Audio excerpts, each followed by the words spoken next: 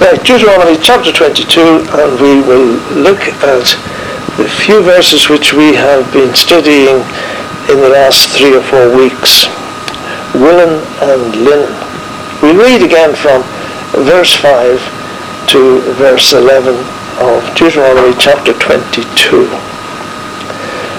The woman shall not wear that which pertaineth unto a man, neither shall a man put on a woman's garment, for all that do so are abomination unto the Lord thy God. If a bird's nest chance to be before thee in the way in any tree or on the ground, whether they be young ones or eggs, and the dam sitting upon the young or upon the eggs, thou shalt not take the dam with the young. But thou shalt in any wise let the dam go, and take the young to thee, that it may be well with thee, and that thou mayest prolong thy days.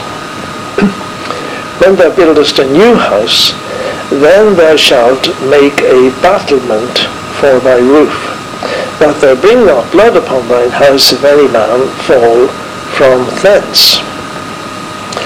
Thou shalt not sow thy vineyard with divers seeds, lest the fruit of thy seed which thou hast sown and the fruit of thy vineyard be defiled, or as we saw, be forfeited. Thou shalt not plough with an ox and an ass together.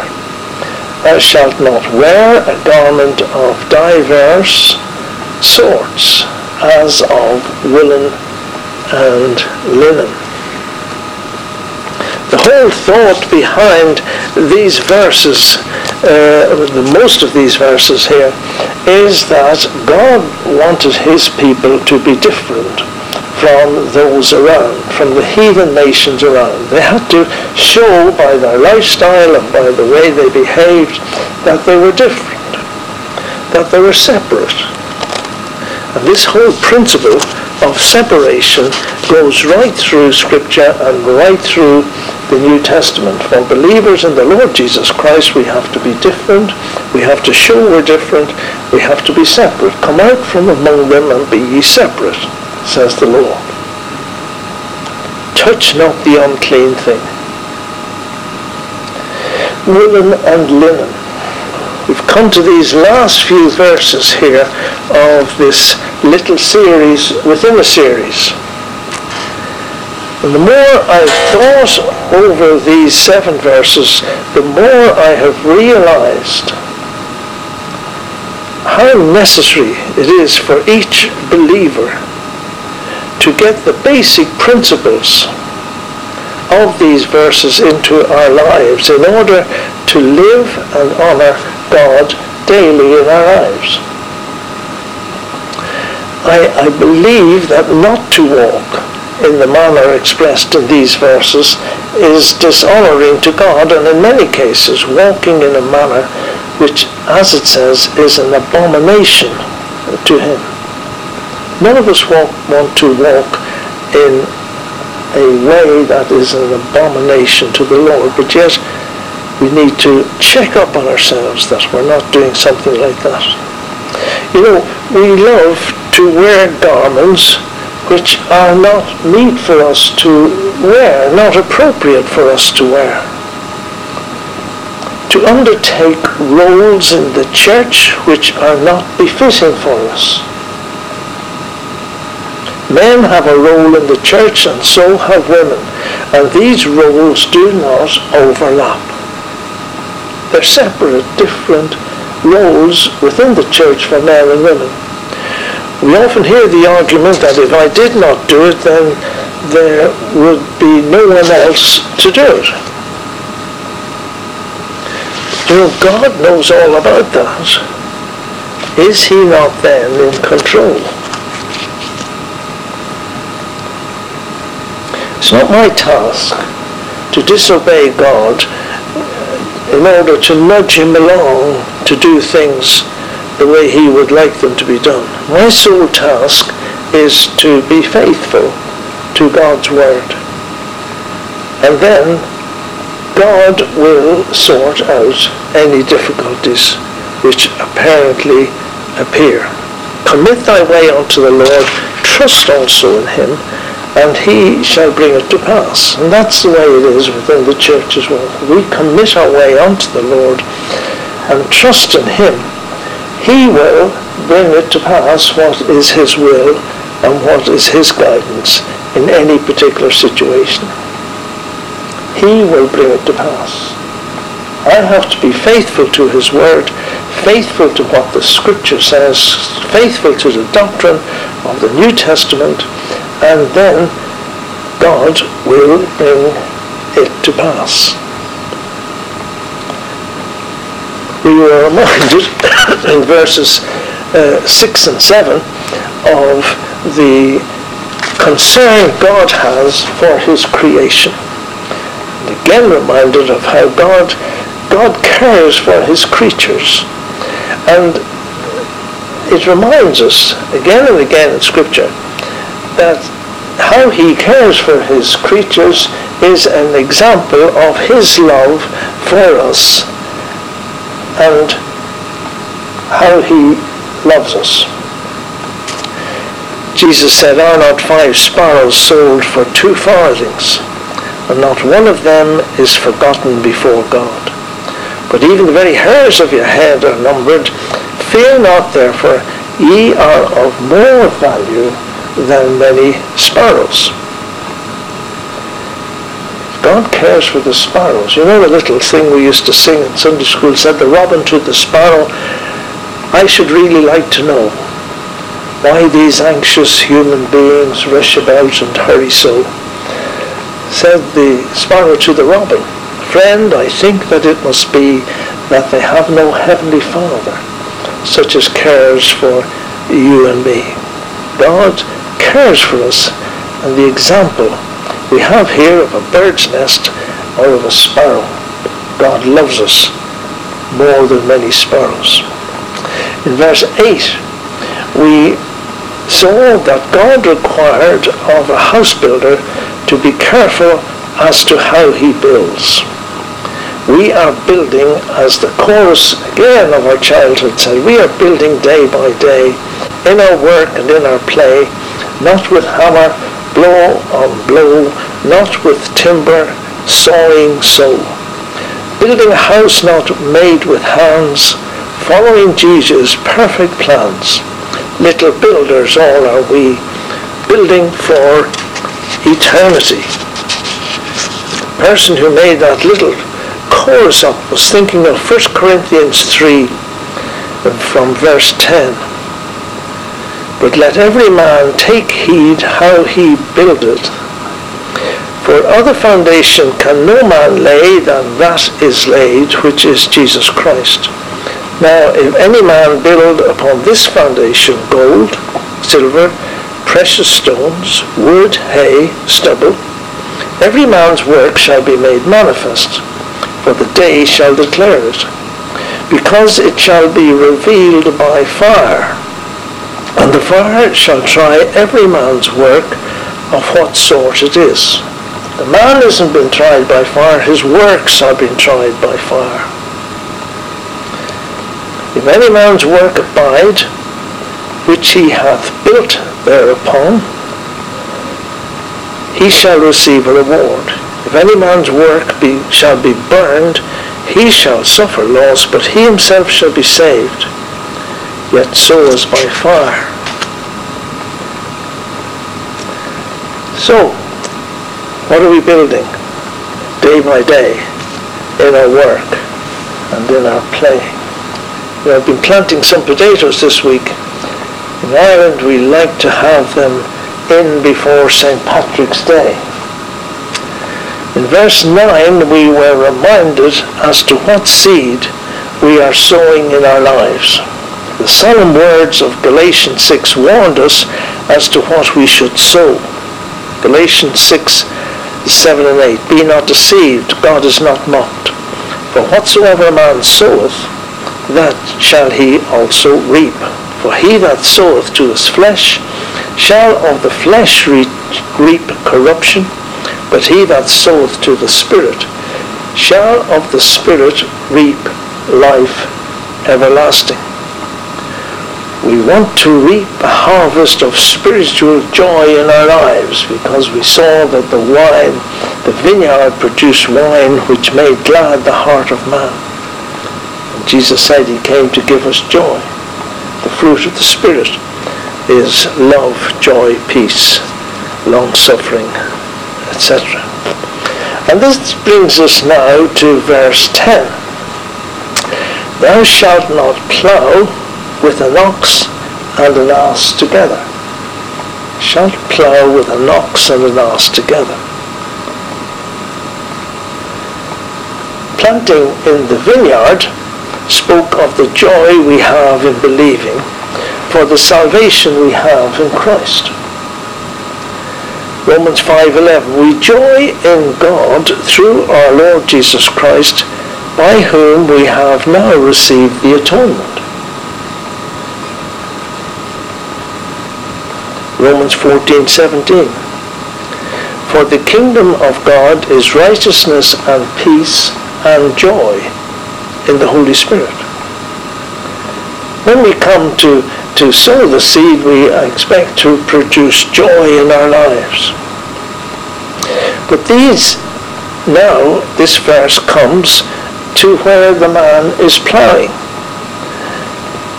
1 Thessalonians 1, verse 9. This verse speaks in some way as our fellowship in service together. How we work together with other people and with other Christians. 1 Thessalonians 1 verse 9, for they themselves show us of what manner of entering in we had unto you, how ye turned to God from idols to serve the living God. The Thessalonians turned to God from their idols, and then just to do nothing. No, they turned from their idols in order to serve the living and true God. Hebrews 9:14. How much more shall the blood of Christ, who through the eternal Spirit offered himself without spot to God, purge your conscience from dead works? Why? To serve the living God. And so each of us are called to serve God, to serve our Master. And in service for the Master, it is essential that there is total and firm agreement on all matters relating to the Word of God with those with whom we serve, with whom we have fellowship in the gospel. Unequal yokes were not to be allowed. I've seen photographs of people ploughing in the Middle East with a donkey and an ox. It's cumbersome. It's ridiculous. Amos 3:3. Can two walk together except they be agreed? Can two walk together? We saw where Rick Warren a few weeks ago said that he could walk hand in hand with Muslims. But we can't walk together unless we be in agreement. That's what Scripture says. And in the Christian life, it's exactly the same. In our married lives, it's the same. Can two walk together unless they be agreed? You know, now in Christian witness, we have people who seem to think that they can walk together with non-Christians or with Christians of different principles, and they say something like, surely ploughing with an ox and an ass is better than nothing. At least the gospel message has been preached. You know, in churches today we see the unequal yoke of ecumenism all around. and we see the gospel being spread, and these people would say, surely that's all that matters. But God says, no unequal yokes. No unequal yokes. We read of Ephraim in the Psalms, they kept not the covenant of God and refused to walk in his law. And so many people are like that.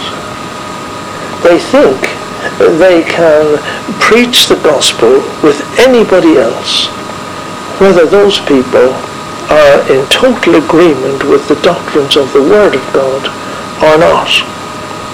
An ass and an ox can never plough an even and straight furrow. It's practically impossible. But you may argue, although they may not agree with everything as we do, they love the Lord. And although the church to which they owe allegiance has doctrines not in accordance with Scripture, we may ignore that in order to proclaim the gospel message. But if we do that, the gospel message has to be watered down. When Jesus, ere he left this scene in the end of Matthew, what did he say? Last few verses of Matthew, going into all the world, the Great Commission, which is watered down as a result of the unequal yoke. He says, all power is given unto me in heaven and on earth. Go ye therefore and teach all nations, baptizing them in the name of the Father and of the Son and of the Holy Ghost, teaching them to observe all things whatsoever I have commanded you. We cannot preach, we cannot teach all things which God, through Jesus Christ, has commanded us, because it will cause contention. It will cause contention. And if we have to cut out believers' baptism, if we have to cut out all these other doctrines which we have relating to the Church of Jesus Christ, in order that the gospel, the watered-down gospel, has to be preached, well then, that's why the Scripture says, you shall not be unequally yoked together with those people who do not fully fulfill the criteria of Scripture. And then, we have the position with Paul and Mark. Remember? Both were devout Christians, but they could not pull evenly, because their principles in some way were not the same. Mark let them down. And Paul said, well, we'll have to go and get somebody else. I'm not going to go with Mark. It is impossible for two to pull evenly unless they are governed by the same principles so that they pull evenly. How much more difficult that is for you and for me if we get involved with ecumenical outreaches. We cannot pull evenly. It is dishonoring to God to seek to go contrary to his word. In fact, I would go as far as to say it's an abomination to God to do that. How nice it was to see when Paul was writing to Philemon in chapter 4, verse 3, and one of the translations says, I also ask thee also, true yokefellow. He called Philemon a true yokefellow. How wonderful it is to get someone with whom you can work as a true yokefellow. And to start with, in order to do that, we have to put on the yoke which Christ offers. And then, and only then, yoke up with those with whom we can have full fellowship in the gospel and doctrines of Scripture. We have to be able to preach all things whatsoever we have been commanded. Jesus said in Matthew 11:28 and 29, "Take my yoke upon you and learn of me." From whom are we learning? Are we learning from the Word of God, the living Word of God? Or are we satisfied with man's teachings and doctrines which are being taught as the Word of God, but which are man's thinking? "Learn of me," Jesus said, "for I am meek and lowly in heart, and ye shall find rest unto your souls. For my yoke is easy, my burden is light." It won't be an uneven yoke when we are yoked to the Lord Jesus Christ.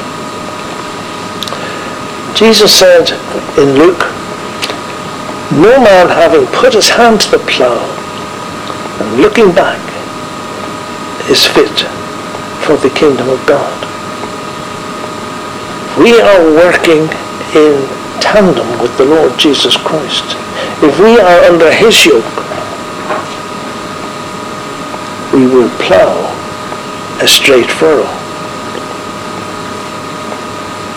So many times we as Christians get tied up with other organizations, and we're brought back into the bondage of partly the law and partly grace. That was the trouble with the Galatians. Galatians 5 verse 1, "Stand fast therefore in the liberty wherewith Christ hath made us free, and be not entangled again with the yoke of bondage." God has saved us from the bondage of other denominations, other churches, other sects, other cults. We have been saved out from these places. Let us not be entangled again in these yokes of bondage. These churches which mingle the law and the gospel of grace together, earthly priesthood instead of that taught in Scripture, our heavenly priesthood, our great high priest, the priesthood according to the order of Melchizedek, not an earthly priesthood. It's interesting, we looked at this a few weeks ago. An ass was an unclean animal, and an ox was a clean animal. Anyone who had an ass had to redeem it by the blood of a lamb, or if he didn't, you had to break its neck. Exodus 13:13, "And every firstling of an ass shalt thou ransom with a lamb, and if thou do not ransom it, thou shalt break its neck. And every firstborn of a man among thy sons shalt thou ransom." Man in his sin was equated with a donkey. Man in his sin was under the judgment of God and had to be redeemed. The Lord Jesus Christ came and redeemed us through his precious blood so that we could become sons of God. We as Christians cannot work in the service of God with those who deny man's redemption through the blood of the Lamb. The substitutionary death of the Lord Jesus Christ for mankind is denied by many. And then we come to verse 11, the last verse here in this little group of verses. Thou shalt not wear a garment of divers sorts, as of woolen and linen together. And all the thoughts that we have been thinking about in those previous verses sort of comes together in this final verse. Wool in some ways speaks to us of our bodily desires. Wool keeps our bodies warm and comfortable. And there's obviously a place for our physical needs and comforts, but our fleshly desires are not to be confused with our spiritual desires. And God is giving us an example, or giving the children of Israel here an example, to show that he needs a separation in our lives. Come out from among them and be ye separate. We need to keep our spiritual life, typified here as linen garments, free from anything which promotes or encourages our more natural or fleshly nature. Wool comes from an animal. Linen comes from a seed. They were different. And what is showing here that our spiritual life must be different. And we must show it by the way we act and behave. And God had laid out these 5 or 6 rules here, which showed that these people were going to live amongst the Canaanites and they were to be different. Do we walk differently from those around us? There's interesting verses in Ezekiel 44. Look at Ezekiel 44 and verse 17 and 18. Ezekiel 44, 17 and 18.